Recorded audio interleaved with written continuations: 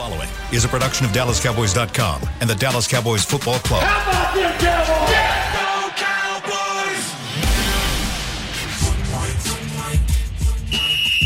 Let's go, baby! Are you ready for a break? Yes. Are you ready for a break? Absolutely. Ready for a break? Yeah, and so much for that. It's time for The Break on DallasCowboys.com. We were on the break! With Nick Eatman, David Hellman, Ambar Garcia, and Derek Eagleton.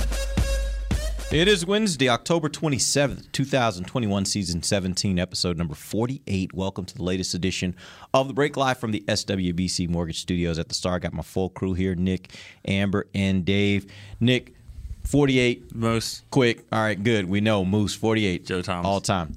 What? Joe Thomas. Stop. It's my 48. See, I always do one. There's a right answer, and then there's my answer, and then Dave has an answer too because he kind of has. All the answers should be Moose for 48. Yeah. Sure. I'm not arguing that. No doubt. Good. Perfect. All right, we're going to jump right in. We got a lot to talk about. Yeah. Coach McCarthy just had his press conference, and I know Amber walked by my office, and we both looked at each other like, wow, that was interesting, all the talk about Lyle Collins. We'll get to that in just a second. I want to start first with Dak Prescott. One thing that he said was that he's improved every day, which is a good thing. But he did say a few other things that were a little curious. Let's start first with how much is he expected to do today? How are they going to kind of work him today, getting ready for this game? I mean, he's gonna do some work. I mean, individual. He's gonna just kind of bounce around. It sounds like, and throw some into their fundamental period. Combo period. I don't really know what all those names are. I mean, I don't think he's going to be doing a lot of team. I think Cooper Rush is going to be doing some of that. It's Wednesday. He'll kind of ramp himself up to that, and that's what I feel like it'll happen. I mean, it'll probably be a game time decision. That's what it sounds, right? Yeah, I think it's exactly where we thought it would be. To be honest with you, he's going to start practice. They do 40 minutes of practice before they even do anything resembling team period. So there's a lot of it. I mean, quarterbacks have their own thing, quarterback school, where they work on drops and rolls outs and all that, and then center exchange before they ever even join the rest of the team. So I mean, that's almost an hour of practice that he'll take part in, individual drills, pat and go, all that type of stuff. And then and then McCarthy said they'll evaluate how he feels when that's over, and that'll probably determine how much of team he does, if any. It's the first practice of the week. They'll do it again tomorrow. And game time, I feel like by Sunday morning you have an idea of what you're going to do with him. And McCarthy said he's preparing as if he'll be able to play. They haven't made that decision yet. But I just feel like by the time everybody wakes up on Sunday morning, they'll know. Here's the part. That's not what a game time decision is, though. I mean, you're right. I mean, I think they know now. I mean, I think you're right. You'll wake up Sunday morning, but I mean, I think it'll be. I think we'll kind of know everything what's going on until like an hour and a half before kickoff. I feel like the comparison he made was supposed to give you some kind of peace and like think, oh, things are good, but then to me.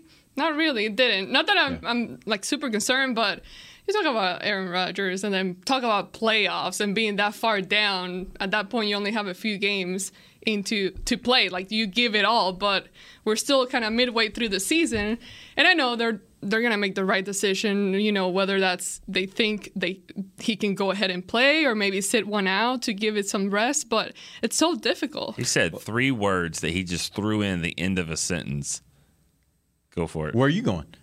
It's week 7. Okay, yeah, and there were some other words, though. Well, he just said it's week 7. It's actually week 8, so. Yeah. But there were also some other words in there that, to me, gave me reason to have pause. Like, one thing he said until he clears the threshold, and he said that multiple times, we're not ready. And then he talked about how we don't want this to turn into a week-to-week type thing. That was another thing he said. And then this is the part that he said this multiple times as well. He said, until he's full go with no limitations.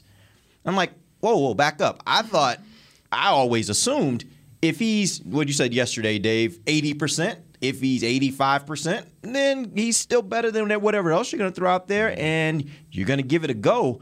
This is the first time I've heard them talk about it from the standpoint of, no, we really want to get him to the point where he's full go with no limitations. And again, he said that multiple times. That gave me reason for pause. You guys got the same reaction to that? No. Not really. Could be gamesmanship. I mean, obviously, there's a lot of things that could be a part of it. I don't 100% believe anything that he says. And that's not specific to Mike McCarthy. It's the gamesmanship of the league. It's not wanting to give too much away. We'll get into Lyle and how less than happy. A lot to talk about there. He seemed less than happy about the amount of detail that people were getting into there. So, no. I mean, and not that like, I mean, I know they want him to be fully healthy with no limitations, but again, like every player, nobody is 100% with no limitations whatsoever. Absolutely. So it doesn't register with me, especially again. Like I feel like we do this all the time. Like on I don't care what anybody says or does on Wednesday. It's Thursday, Friday, Saturday where my radar starts to go up. It sucks that we always have to analyze word by word and like try to figure things out, even though, you know, that's how you have to be as a coach. I mean, if I was a coach, I would be the same exact way, if worse. But it just sucks that we're always trying to read into, like, between the lines and everything. But it was curious, like, as how many times he said certain things. And honestly, that is the NFL. Like, they spend the whole week with all these storylines, and as Dak said, giving the media and fans something to talk about. You keep the soap opera going, and then you get to Sunday and you get to see how it plays out. So, yeah, the part of this is us obviously talking about it and making something of it. But I do think it was interesting. Those were the words he chose, and he chose to say them multiple times. And so I think it is something that's relevant to this conversation. All right, let's move on. Let's go to La'el Collins. Nick, you sent us the unofficial depth chart just as a kind of like, oh, wow, this is interesting. And it showed La'el Collins not only as not the starter at right tackle, it showed him as the backup there, but it also showed him as the backup at left guard. So let's start first with what's the most likely reason that you think they put this on the unofficial depth chart, because obviously somebody made the decision to put this out there. Yeah. It's kind of funny because Coach McCarthy looked over at Rich and kind of was like, you know, gave him a look that that didn't inspire a lot of confidence. But that was my point from a minute ago. Yeah, so I don't know if he was trying to scapegoat him or if he was just messing with him. Who knows? But probably letting him know that that's what the depth chart looked like. Wow. No, I mean that's probably because he didn't do the depth chart. Okay. I mean, he's probably letting him know that that's what the depth chart was. Your guys maybe put this out. Is that what you're saying? Well, I'm just saying. No, I mean, yeah, they put it out. That's what. Then and it's right. I mean, they did it. That's right. What they're doing. I mean, I'm just saying. I don't think it goes to that level. I don't know. I could be wrong. Rich doesn't make the depth chart. Right. That's right. Nick and so he's right just kind of messing with him a little bit. But it was fun. It was fun for all of us anyway. But go ahead, Nick. They're moving him to left guard. I mean, that's what it looks like. I mean, they don't like what's happening with Connor Williams with those holding penalties, and it sounds like Terrence Steele's playing so well that they need to figure out and move him to left guard. It's what the fans have been saying forever, and usually that doesn't happen, but that's what it sounds like is happening. I thought that was fantasy football nonsense. That's what I got told. Yeah, that's what I was. You're never told. Gonna let that go, are you? Ever. You're never letting ever. That go. I'm surprised, and yeah, I got to give a lot of fans a lot of credit for suggesting this. I didn't think it would happen, and it does. It makes me ask so many questions because I think La'el Collins is a purely better player than Terrence Steele right now. But I also is Connor Williams that big of a problem? Is this indicative of some sort of consternation about La'el that they're like, I mean, which on one hand I kind of appreciate that they're like, at the very least you got to earn right tackle back. We're not just going to hand it to you, and maybe that is quote unquote punishment, or maybe that's just more about how good Terrence Steele has been. On top of that, if you're going to take a guy that makes $50 million out of the starting lineup, it makes me ask questions about the future. Yeah. Okay, so let me ask you this, and that was where I was going to go. I want to know from you guys, each of you guys, which you think is the most likely reason, because we don't know that there's going to be a move yet. The most likely reason that it is official, it's on the unofficial depth chart in the way that it is, both at tackle and at guard. One, that Steele is considered to be a better option at this time. That can be about continuity. That can be about how Steele is playing.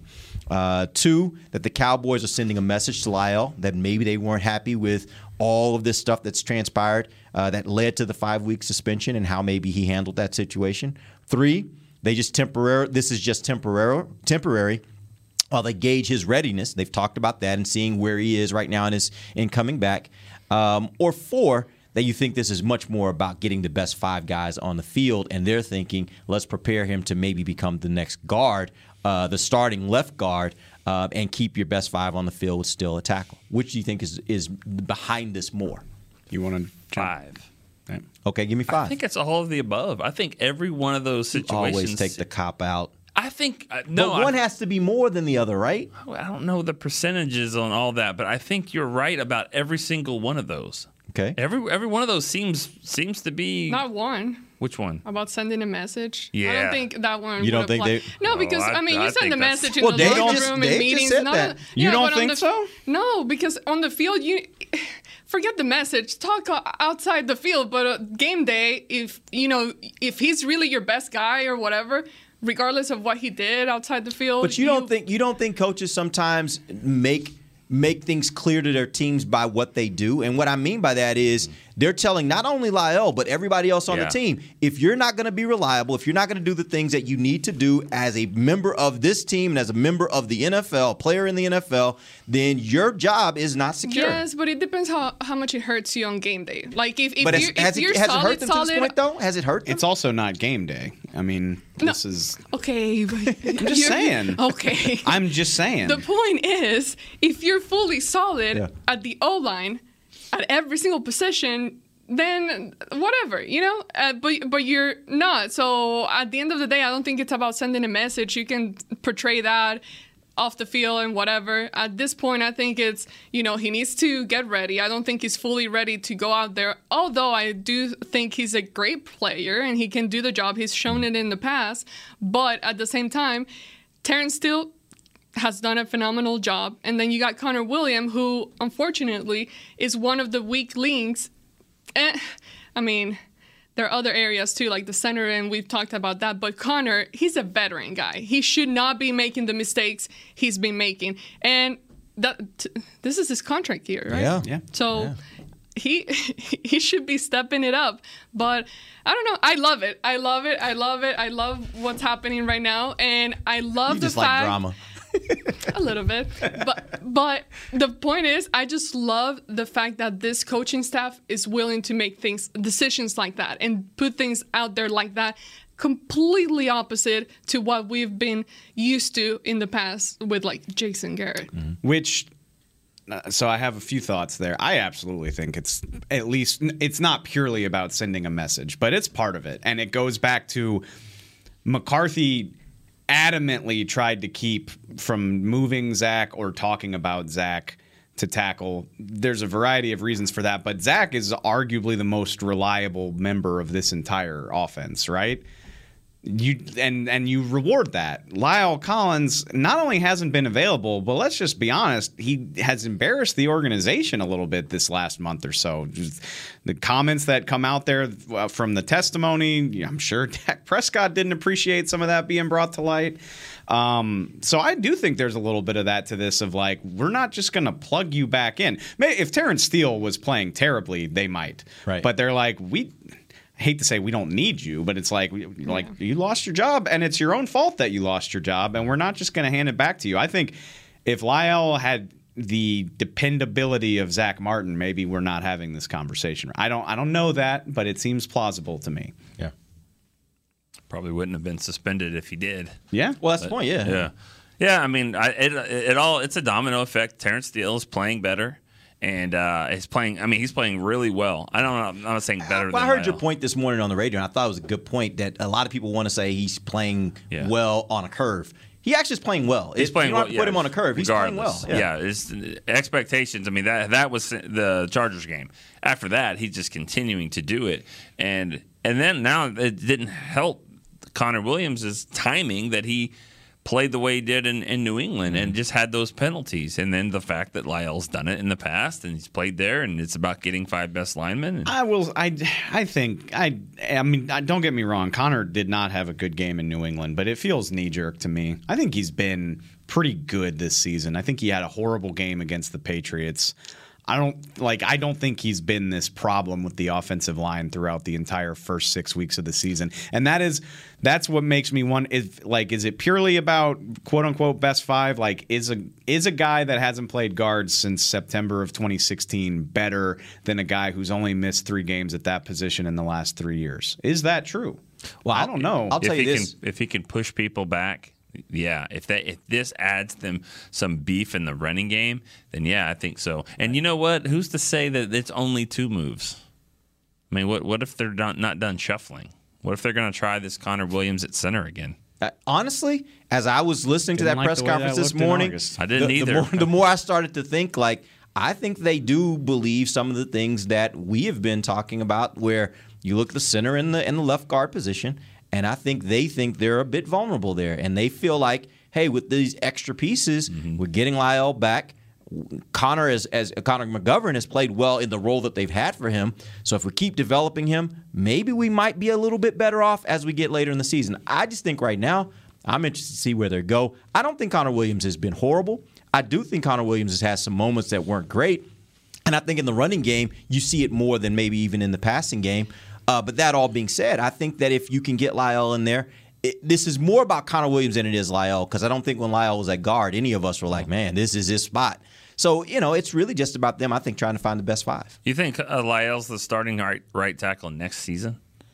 Well, I don't know. It's not something that needs to be answered right now. I think Lyle Collins is a professional, and if we're so far ahead of ourselves, like he's technically not a starter at either position, but if they need him to play guard, he'll do it. But you gotta recognize that that's not where he wants to be. Yeah, well, hold on. I don't necessarily think we're way ahead of ourselves. I think it's a question of, when he got suspended, did that change his contract to the point where maybe he's not going to be here next year? If Terrence Steele, if they say, this guy, keep playing him, just like we did last year, keep playing him, he's going to get better and better. He's our guy. Well, if he's the guy, then you keep playing him. It's kind of like when you draft a rookie, but you have this veteran that you don't really love, but that's why you drafted the rookie quarterback. But, you got to play him. When does the future start? And that's why I wonder, are we at this point where they're going to play him? I don't mean to say that you're ahead of yourself, because that's not a conversation worth having. It's just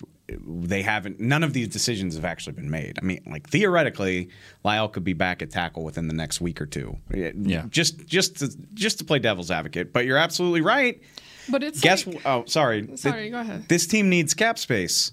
Lyle Collins makes $50 million. Yep. If you feel that great about Terrence Steele, yeah, these are decisions you got to consider. You got to, Michael Gallup needs a contract. Dalton Schultz needs a contract. Randy Gregory needs a contract. A million other things that aren't coming to my mind right now. And if you feel that strongly, well, based on everything we just said, I think we're okay there. No, but I think a contract. Leighton Van Der Esch needs a contract. Yeah, too. but I think you go back to what Duke Manyweather said when he was on our show. He compared Terrence Steele to Jeremy Parnell, who went on to have a pretty good career as a tackle with the Jaguars, I think it was. I needed somebody better than that to replace Lyle Collins. No, my point though is I think he developed into what was a very, very decent, I would say more than decent, probably a solid to a little bit above average tackle in the NFL, right? My point is, what we know about the NFL is younger and cheaper is better.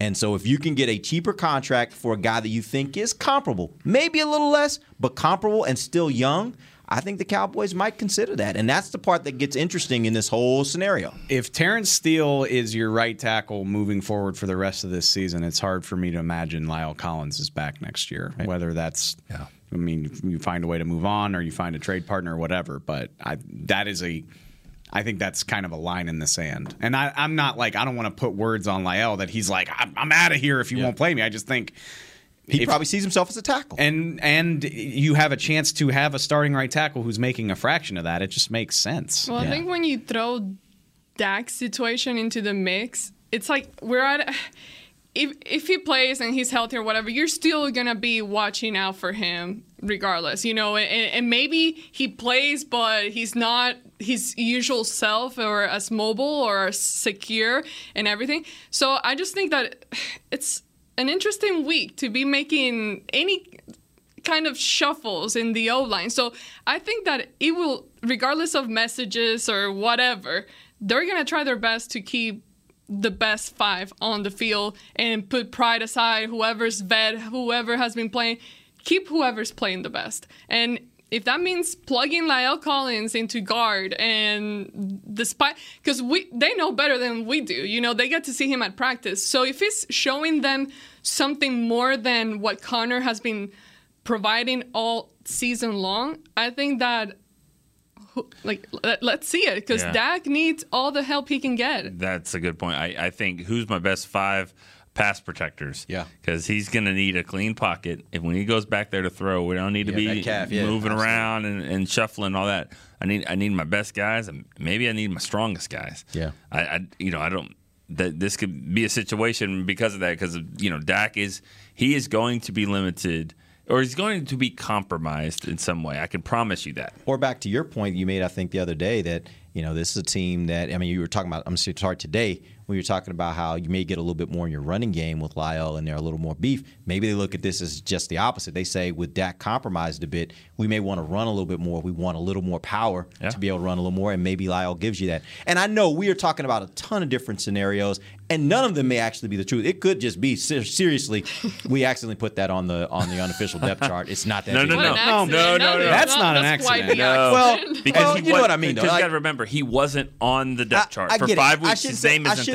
I shouldn't say accidentally. His name. I shouldn't say accidentally. I should say we didn't mean it to be that big of a deal. We just kind of put it out there because that's where we were working him. But it might not change anything for this week. Who knows? Before any of the stuff about the depth chart got talked about, McCarthy offered up. He was like, he's got position flex.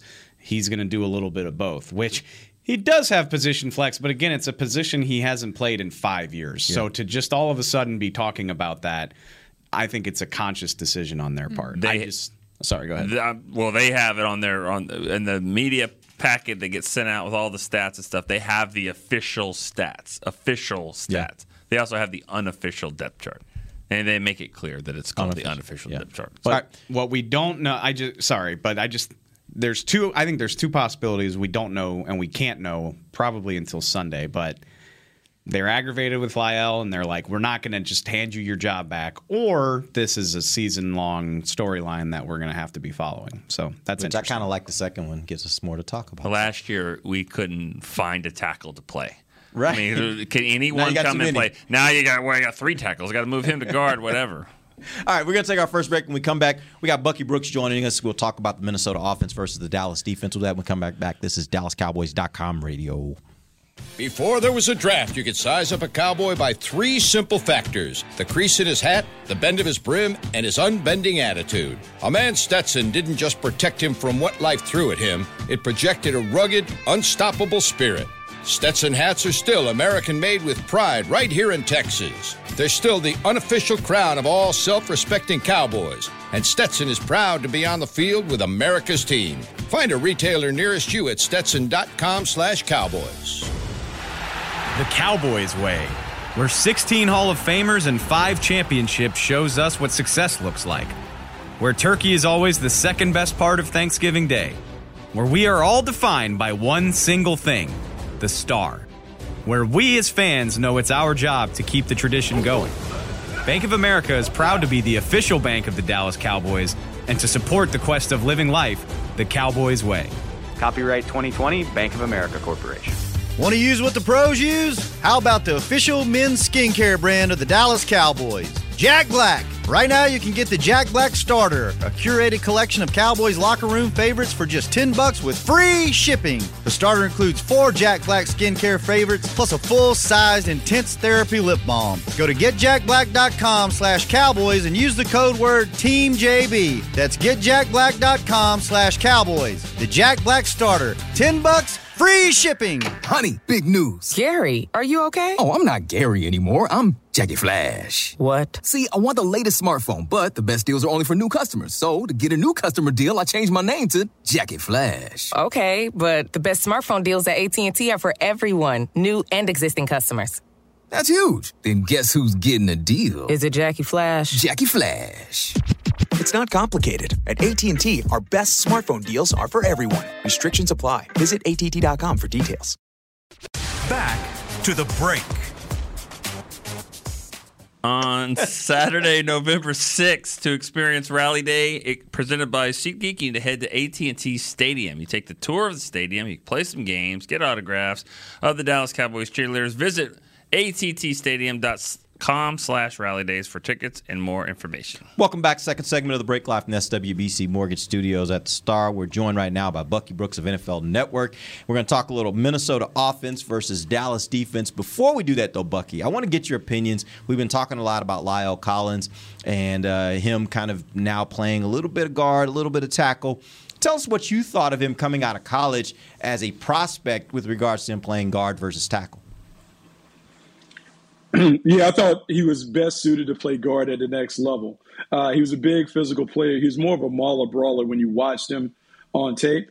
And sometimes when you have those mauler types, they're better when they can play inside the neighborhood, meaning when you put them at guard, they can use the body help from the center and the tackle to limit the exposure that they have to one-on-one matchups.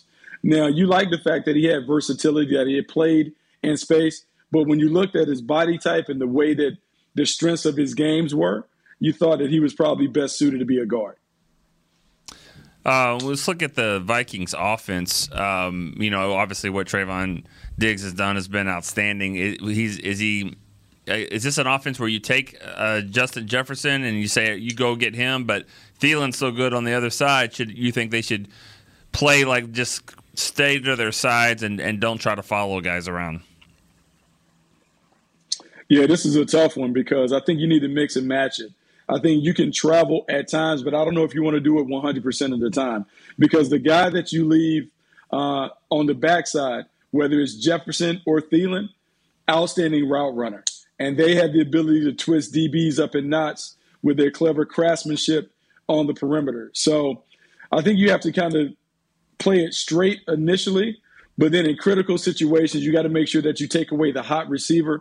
You just don't know on a week-by-week basis, is that going to be Jefferson? Is that going to be Thielen? I think you have to have that travel plan in your play call sheet, but I think you play it straight initially until you see how the game unfolds.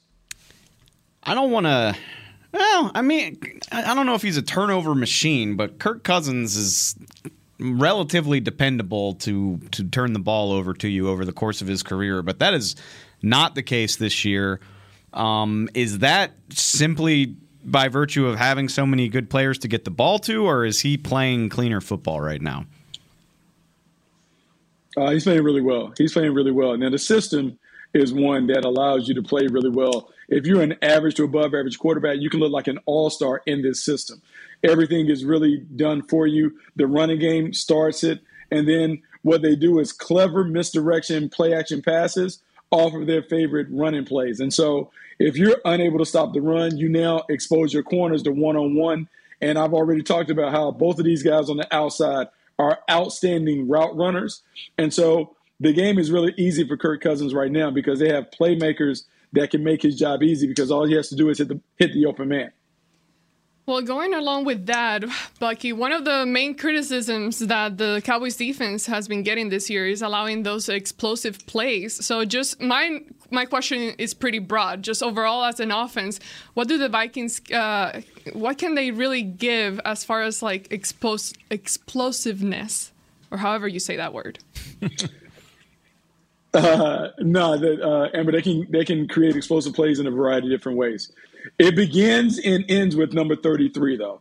Like, Dalvin Cook is the straw that stirs the drink. If he gets going as a runner, it's problematic for you throughout the day. He's averaging 91 rushing yards a game. He is fantastic finding the backside seam on that front side run stretch play that they use. And so if you can't contain him, then the big plays are going to happen in the running game. If you contain him by dropping extra defenders in the box, then your guys on the outside have to hold up against Jefferson and Thielen. And what they're going to do based on what other teams have done against the Cowboys, you're going to see double moves on the outside, particularly on Trayvon Diggs' side. They're going to try and bait the trap and see if he eats the cheese and see if they can get a play or two over the top. They will also do some clever things to see if they can get the safeties being a little nosy, maybe too noisy in the box. And you'll see some deep overs where the running back, the line up in a tight, nasty split and run a diagonal across the field with a post coming behind it. Very similar to the way the Seattle Seahawks hurt the Cowboys a year ago up there. So you'll see a lot of those things, and they're going to do it 5 to 7 times to see if they can catch your guys sleeping. And if you do, you're talking about a 25, 50-yard play that eventually leads to points for the Vikings. Let's stick with the running game a little bit. I want to talk a little bit more about that. Dallas's defense struggled a bit against New England's power run attack. What was the main problem that you saw in that game with regards to Dallas's rush defense, and is Minnesota capable of presenting some of those same types of problems? One, Minnesota is absolutely capable of creating those problems. It's very similar to the game that the Cowboys played a year ago against the Cleveland Browns. Same running game, same system, same concepts. They're going to test you and test your discipline. The same issues typically occur when the Cowboys are struggling against the run. Lack of gap integrity and the inability to get off blocks at the line of scrimmage. So the D-line has to force the Minnesota Vikings to kind of play on their heels, meaning they are playing on the other side of the line of scrimmage. The penetration is consistent, and they're building a wall at the point of attack. If there's any voids at the point of attack, Dalvin Cook, Alexander Mattison, they're going to find those creases and they're going to cut back. So this is a test of not only your physical prowess at the point of attack, but are you disciplined enough to stay in your assigned gap? Because if you jump outside of your gap trying to make a play, their running backs will inevitably find the crease and it end up being a big play. Bucky, is Leighton Vander Esch a better player now than he was his rookie year? That's a good question. He's playing really well. I don't know what it is. I don't know if Dan Quinn has kind of whispered sweet nothings in his ear and got him going, but he's definitely playing at a Pro Bowl level. When you watch him play, his athleticism still stands out. His instincts and awareness allows him to play fast. And so, yeah, this is some of the best football that we've seen from LVE. And then what happens typically when you have a guy like Micah Parsons and Randy Gregory and Trayvon Diggs, guys who I kind of view as energizers, it kind of raises the level of everybody on that defense, because ultimately all these guys are very competitive. And when you're watching the tape and you see Micah Parsons make a play, you see Randy Gregory make a play, you see Diggs make a play, everybody wants to get in on the action. I think it's LVE playing well, but also the competitiveness of, hey, man, I got some dudes around me. I need to step up my game so I also can get in on the fun. So, I love a good draft question, Buck. Christian Darrisaw made his first start at left tackle, the rookie. That is an intriguing matchup because I would imagine he'll be seeing Randy Gregory a lot. How did he look against Carolina? How does he project? I mean, look, he was a good player. He was a good player coming out of Virginia Tech. He has size. He's athletic. He has physical things that can give you problems. I will say this, though. He's going to be tested by Randy Gregory's motor and his athleticism. If you're not packing a lunch to deal with Randy Gregory, it's going to be a long day for you, because he is going to test you not only with his ability to get on the outside on speed rushes, but slipping inside, but just the nonstop activity. And so for a rookie, this is going to be a big test, because normally in college you don't get hit with fastballs down after down after down. 94 is going to test him, so it'll be a big battle.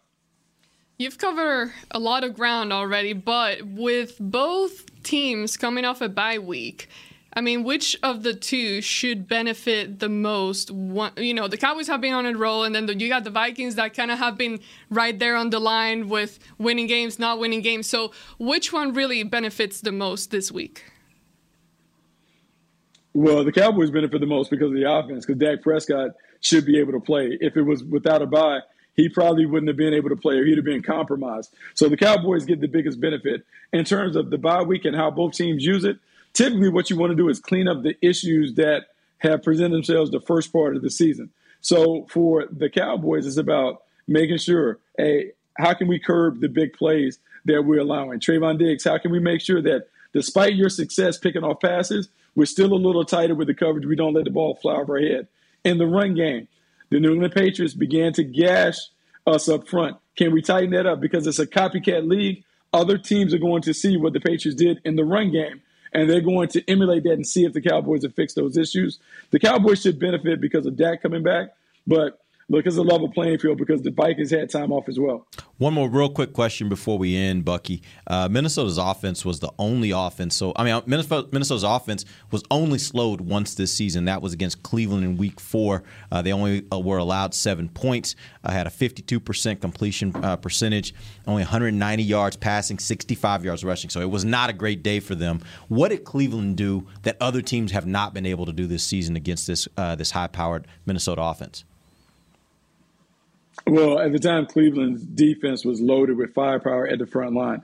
And so everything started with Myles Garrett, but you had Takk McKinley, you had Jadeveon Clowney, and all those guys like Hunt, just relentless pressure. And then Joe Woods was dialing up the pressure, kind of figuring out different ways to be able to make Kirk Cousins uncomfortable. Because I would say this about Kirk Cousins. If he can play on the script, he's outstanding. But if you can disrupt the timing and make it muddy for him by either getting penetration or disrupting some of the timing of the routes on the outside, you certainly can make him uncomfortable. He doesn't have the ability to improvise and kind of make it right when the initial play breaks down. So constant and persistent pressure is how the Cleveland Browns were able to do it. For the Cowboys, they have to figure out a way to do it. Is that Randy Gregory? Is that Michael Parsons? Is that someone else who can create that steady disruption with and without having to bring in an additional rusher? All right, appreciate you joining us, Bucky. We'll be back with you tomorrow. We'll talk a little bit more about this time about the Minnesota defense versus the Cowboys offense. Let's take our final break. We got a few questions for these guys before we'll end the show. This is DallasCowboys.com radio. Hi, I'm Clint Tillison with United Ag and Turf. Before you can park yourself in front of the game, park yourself in a John Deere and power through your chores. Our Land Run package is a 1025R, 25 horsepower tractor with a loader, rotary cutter, and a box blade for $229 a month. And the price you see is the price you'll pay, no surprises. So don't miss another kickoff. Visit UnitedAgAndTurf.com. Offer ends February 1st, 2021. Restrictions apply. See dealer for details. Now let's get to work. Honey, big news. Gary, are you okay? Oh, I'm not Gary anymore. I'm Jackie Flash. What? See, I want the latest smartphone, but the best deals are only for new customers. So to get a new customer deal, I changed my name to Jackie Flash. Okay, but the best smartphone deals at AT&T are for everyone, new and existing customers. That's huge. Then guess who's getting a deal? Is it Jackie Flash? Jackie Flash. It's not complicated. At AT&T, our best smartphone deals are for everyone. Restrictions apply. Visit att.com for details. New Dr. Pepper Zero Sugar. You deserve it. I do deserve that. You deserve decadent flavor without sugar. And a day at the beach without sand getting everywhere.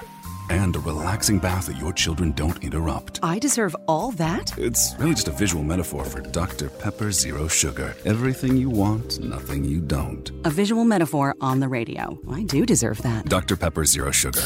The zero you deserve is finally here. Before there was a draft, you could size up a cowboy by 3 simple factors: the crease in his hat, the bend of his brim, and his unbending attitude. A man Stetson didn't just protect him from what life threw at him, it projected a rugged, unstoppable spirit. Stetson hats are still American-made with pride right here in Texas. They're still the unofficial crown of all self-respecting cowboys, and Stetson is proud to be on the field with America's team. Find a retailer nearest you at stetson.com/cowboys. Back to the break. Cowboy fans, join the NFL in supporting our nation's service members by wearing the latest Dallas Cowboys salute to service gear. Visit your Dallas Cowboys Pro Shop or proshop.dallascowboys.com, a Fanatics experience, to find a full assortment of salute to service gear. Welcome back. Final segment of the break. It will be a very, very short one because we got approximately 13 seconds left in this segment. But real quick, I did want to get one question in before we end the show. We did ask Bucky a little bit about Diggs, and I think, Nick, you were the one to ask him that question. I'd love to get you guys' opinion on how you think you best deploy a guy like Trayvon Diggs this week when you have a team that you're facing where you got 2 really, really good wide receivers. Do you take one away, or try to take one away with Trayvon Diggs and maybe double the other? Or do you, as Bucky said, kind of mix it up and maybe play it straight for a while and then see if there are moments later in the game where you choose to do that based upon how you think Minnesota's trying to attack you? With all due respect to Adam Thielen, and maybe I'm a little emotionally compromised. I was about to say, I know where this is going. But Justin Jefferson's special, man. Yeah. I mean, he is picking up right Thielen where he is too, though. Justin Jefferson is playing as well or better than anyone in the league right now. I mean, like other than your other boy. I didn't say that. You said that. I'm just saying but, he is playing. Yeah, absolutely. But I just Jamar Chase we're talking about. I think he is I think it was Dwayne Bowe. He's absolutely dynamic. He can play inside. He can play outside. When he went to the bye, he was the only receiver in the league who'd had at least 65 yards every week of the season. When you're talking about who can, it's a classic case of if that's what you're going to do, I want Trayvon on Jefferson and let everybody else handle Thielen as best they can. Can he handle Jefferson? I don't know. We're gonna find out. I really am. I'd put Diggs on Thielen all day long. Diggs on Thielen, lock him down. Double this side over here. That's what I would do. I'd roll coverage to help Anthony Brown on Jefferson and just say, you got to stop Thielen. Diggs. Stop him. He's a good route runner. He is. Great route runner. Good route runner. That's what I would do. And Troy Aikman the other day said that was their biggest fear when they were playing Deion Sanders. Every time. They hated when they did that. When Deion would take Harper out of the game, and they would double Michael, that was their biggest fear. Where do you go? Yeah. So I'm saying that Troy said that, and he had a pretty good running back too. Yeah. So, but I don't know. I still think Thielen can beat Diggs. You know, I mean, yeah, and maybe beat him, but maybe not beat him to the point where he's beating other teams, and maybe it's not enough is the point. Like, how do you limit them enough to where you still win the game? You got to confuse Cousins. You can't just give them the same thing every time. You got to switch it up. I feel like we oversimplify it sometimes on this show. We do. It ain't gonna be one thing all the time for 65 snaps. They're gonna disguise stuff. They're gonna change it up. I don't know that Diggs – has Diggs just followed one guy every snap of the game, like, at all this year? I mean, like, every single snap he's on that guy. I don't have that number in front of me. I don't know that. I know that he travels. I don't think he does it, like, exclusively, just like you go wherever he go. I mean, you're going to do a little bit of everything. I feel like Keenan Allen, that game, I feel like he did that one, but maybe not. Yeah. Some others, he did. He went with him a lot, and he went with Mike Evans a lot. I just don't know about, like, 100% of the snaps either. So go ahead. I was going to say that you look at the Bucs game. That was a game where you faced a similar kind of team from the standpoint they had multiple receiving weapons, and they decided they were going to travel. And the guys you just compared the quarterbacks. No, I'm not comparing the quarterbacks at all. I'm just saying like that was a similar type of setup where you had that number of really great wide receivers. To Nick's point, the guy that Diggs wasn't with killed him in that game. Absolutely. So I don't know. Maybe you're right. Focus on Justin Jefferson. That's really all I'm trying to say. That's the guy who's going to kill you here, in my opinion. Yeah. Yeah, I think he makes Thielen so much better too because he is a really, really good route runner, and so you can't just put some other corner on him because he'll burn him as well. And then they got a running game to match, so it's gonna be a tough one. Yeah, this is not, and I know I've seen this from fans already. Where they're talking about this game and they're like, man, here we go again. Every week they're like, oh, this is going to be a tough one. This is the week where you're going to face it. But I'm like, this team, though, that's the NFL. This team is really good. That is BS if anybody feels that way because we've been on here damn near we've been writing W on the schedule on Monday for the last month. And big blowouts, too. Well, obviously, yes, those two division games we absolutely did. But obviously, when we talked about the Chargers game, we talked about it like this is going to be a really good team. And they were. And that's what I'm saying. And they really were. Shoot, I picked them to beat the Patriots by 18. How'd that work out? I mean, you were nervous there for a second. If anybody's, I mean, you should be taking this game seriously. And if you think that we haven't been, well, no, if you think we have, like, we haven't been pumping anybody up for the last month, we've been like, they're going to roll over these guys. I would be shocked if that happens on Sunday. No, even with two healthy calves, I think this would be a tough game. All right, we appreciate you guys joining us. We'll be back tomorrow. We're going to talk about the Minnesota defense versus the Cowboys offense. Till then, for Nick Eatman, Dave Hellman, Amber Garcia, I am Derek Eagleton. This has been The Break, live on DallasCowboys.com radio. This has been a production of DallasCowboys.com and the Dallas Cowboys Football Club. How about this, Cowboys? Yeah!